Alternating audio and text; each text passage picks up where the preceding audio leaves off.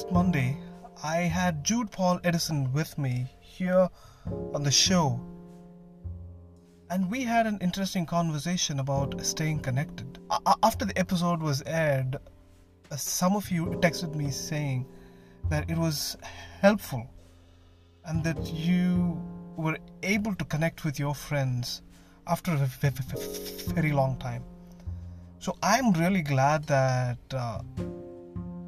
this podcast is serving the purpose, because this is exactly what I had in mind when I started this podcast, to help people out at various circumstances and to help rediscover themselves. So I'm really thankful, alright, and I thank you all for listening to this podcast and extending your support Monday after Monday. So I love you all, and a very big thank you. A very good evening, everybody, and I would like to welcome you to another episode of I Am a Stammerer and I'd Like to Speak. This is Anthony Arvind, probably your favorite stammerer. Funny things happen around us all the time, isn't it? There is humor all around us. We just have to look for it. And if we kind of look for it, you would know that there is so much humor all around us. It's just in abundance. I was just thinking to myself, what would our lives look like if there was no humor? It's like this silence. It would be completely boring. And that's the impact of humor in our lives. And to a great extent, stand-up comedians have contributed towards this humor that we have all around us, that we are able to enjoy. I personally like stand-up comedians, and I'm sure that most of us like stand-up comedians because it's just the way they deliver their comedy. You know, these incidences from their lives and the way they put it across. It's really great, because it requires a lot of confidence to go up on the stage and be open about the things that happen in their lives, but in the most humorous way possible. So I really admire them, and I thought I'll share a story with you that happened to me while I was in college. It was way back in 2009 when I was in the hostel, and I was in the first year. And within the first 6 months of college, we had an opportunity for a musical event at St. Anne's College here in Bangalore. So we put up a band together and we started practicing, and the practice happened at one of my friend's place, which was close to maybe around 25 kilometers away from the college. So all of us, the band members, we had to finish our work and then leave for practice at about 5 in the evening, and it would take us at least about an hour to travel, and then finish our practice. And by the time we came back, it was already 10:30, 11 every single day. So this happened for over 2.5 to 3 weeks, and we hired a few bikes from our friends, and then we used to travel. So that this was happening for 2.5 weeks, and as we were doing it every day, one day, we were coming back from practice, and it was, it was quite late. I think it must have been past 11 p.m. And as we were coming back, I had this friend of mine called Paul with me. We were coming back, and on the way, we almost reached college. And at that place, we had to stop because there was this pack of dogs standing right in front of us. And these dogs were staring down at us. And Paul kept saying to me, hey, you know what, Anto, we cannot go through these pack of dogs because there are at least around 20 to 25 dogs over there.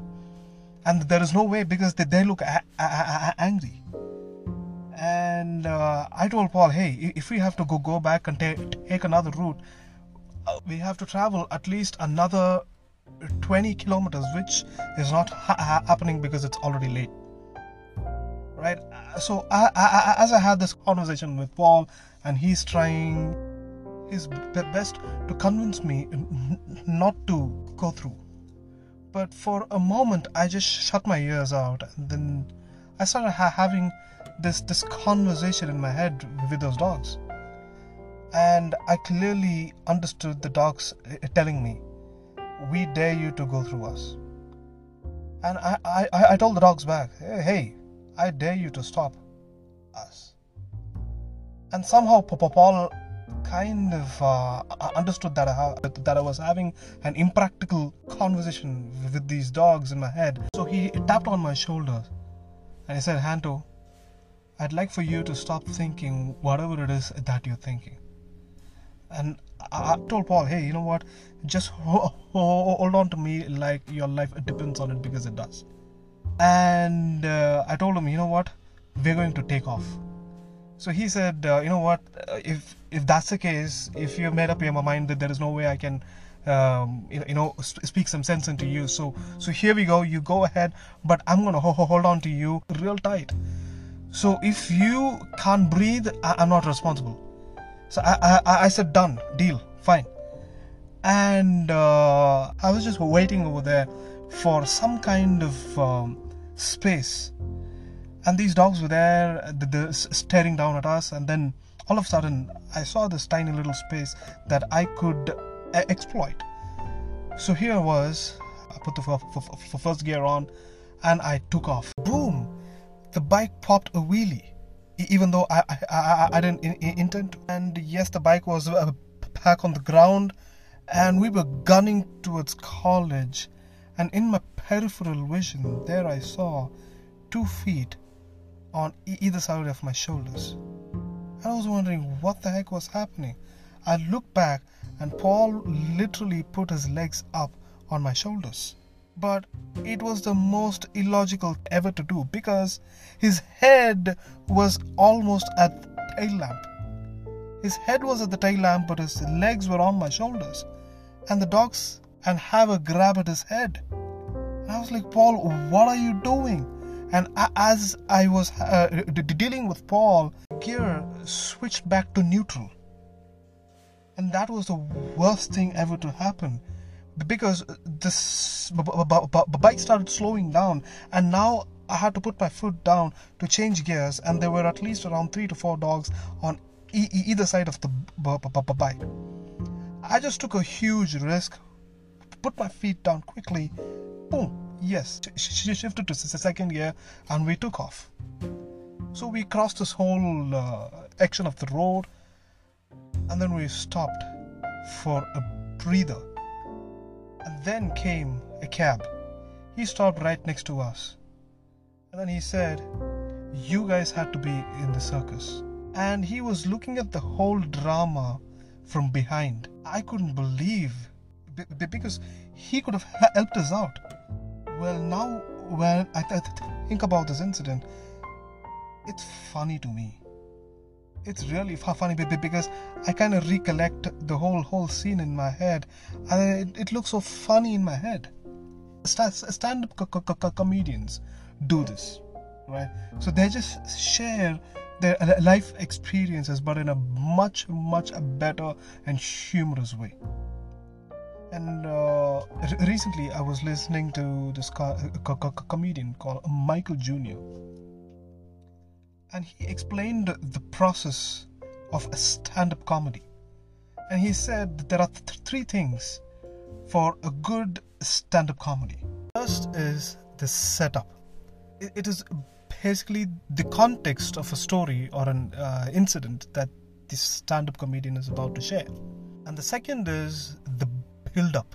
It's the process of building up that story in the most creative way.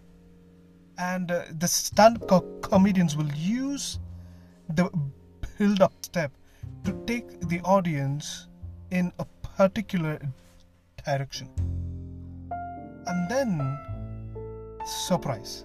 Yes, the stand-up comedian will drop the element of surprise because the audience are in a particular direction, and then when there is a surprise element, it becomes funny, it becomes enjoyable, and then the audience bursts out into laughter.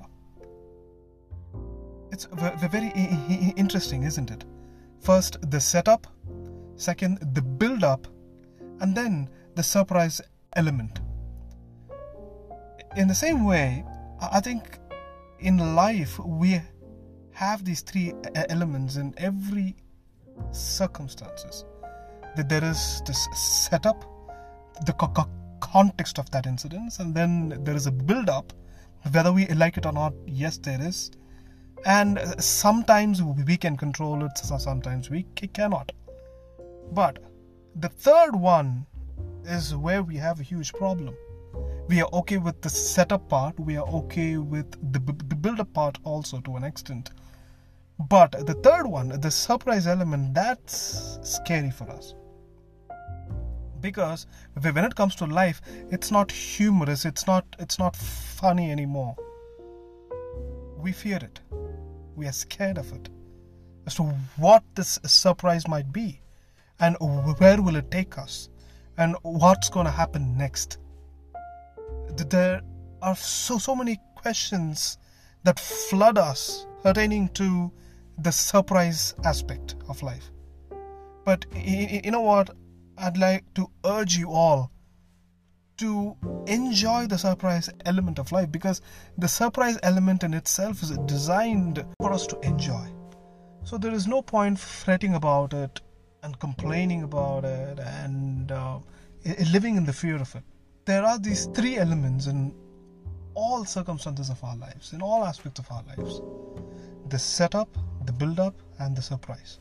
And so let us enjoy all three, because that's what makes our life interesting.